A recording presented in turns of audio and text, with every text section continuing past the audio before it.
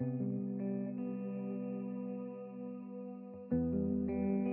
is Thursday, February 29th. The title for our devotional is Suffering and Ceasing.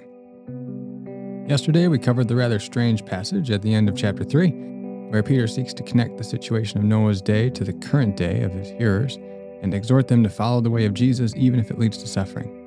Now in chapter 4, he is going to build another idea onto the example of Christ. He says in chapter 4, verses 1 through 6, "Since, therefore, Christ suffered in the flesh, arm yourselves with the same way of thinking. For whoever has suffered in the flesh has ceased from sin, so as to live for the rest of the time in the flesh, no longer for human passions, but for the will of God. For the time that is past suffices for doing what the Gentiles want to do, living in sensuality, passions, drunkenness, orgies, drinking parties, and lawless idolatry. With respect to this, they are surprised when you do not join them in the same flood of debauchery, and they malign you. But they will give account to him who is ready to judge the living and the dead. For this is why the gospel was preached even to those who are dead, that though judged in the flesh the way people are, they might live in the spirit the way God does." So here again, he is calling them to follow the example of Christ. That's why, since therefore, he begins with that, right? He's calling them to follow the example of Christ and to live in righteousness, even if it leads to suffering. They're to arm themselves with that same way of thinking. The idea that he builds into it now is the idea that the one who has suffered has ceased from sin. What does he mean by that? It seems best to take this in the sense that one who has chosen to live in righteousness, even if it means putting oneself at odds with the norms of their culture and suffering for it, has already demonstrated outright obedience to Jesus. Therefore, sin has lost its power over him. The path of least resistance for these Christians in Peter's day is to live in sensuality, passions, drunkenness, orgies, drinking parties, and lawless idolatry. They were being maligned and mistreated because they didn't live this way anymore. So those who have suffered have already indicated that obedience to the will of God is more important to them than avoiding suffering. They are more motivated by doing God's will than by their sinful desires. And they've proven it by the suffering that they're experiencing. In verse 5, Peter reassures them that though they are suffering now for choosing righteousness, those who are maligning them will eventually have to face judgment from God. That judgment will be far worse than the mistreatment that they are currently facing from their society.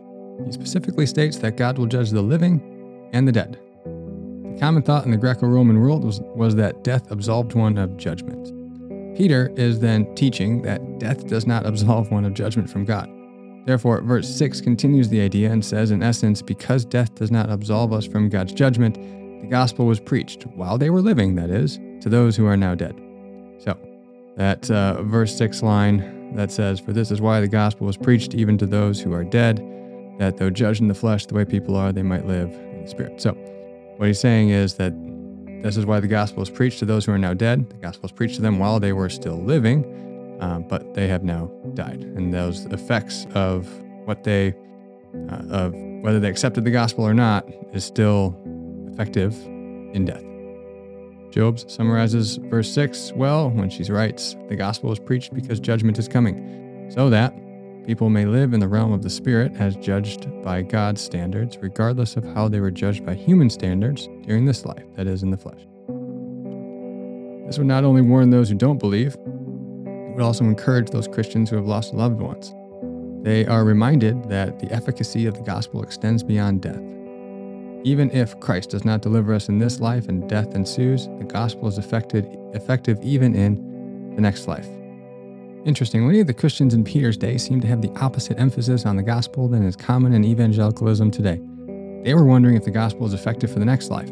Today, many evangelical Christians think the gospel is only effective in the next life, after death, and it has little bearing on how we live now. The message of 1 Peter counters both. The gospel is effective both in this life, in life transformation, and how we should follow the example of Jesus now, and in the life to come, when we will be with him forever.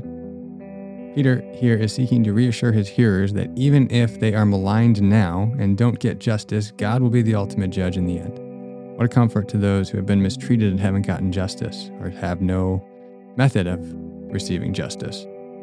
What a peace this gives to those who are desiring justice now and considering taking matters into their own hands. It's this belief that allows Christians to experience injustice, and again, whereas we can pursue justice, not seek vengeance and retaliation in return. For reflection time today, arm yourselves with the same way of thinking as Christ. Live for the will of God, not for human passions like sexual sin, idolatry, and drunkenness. Know that the effectiveness of your life in Christ is for today, as well as for after death.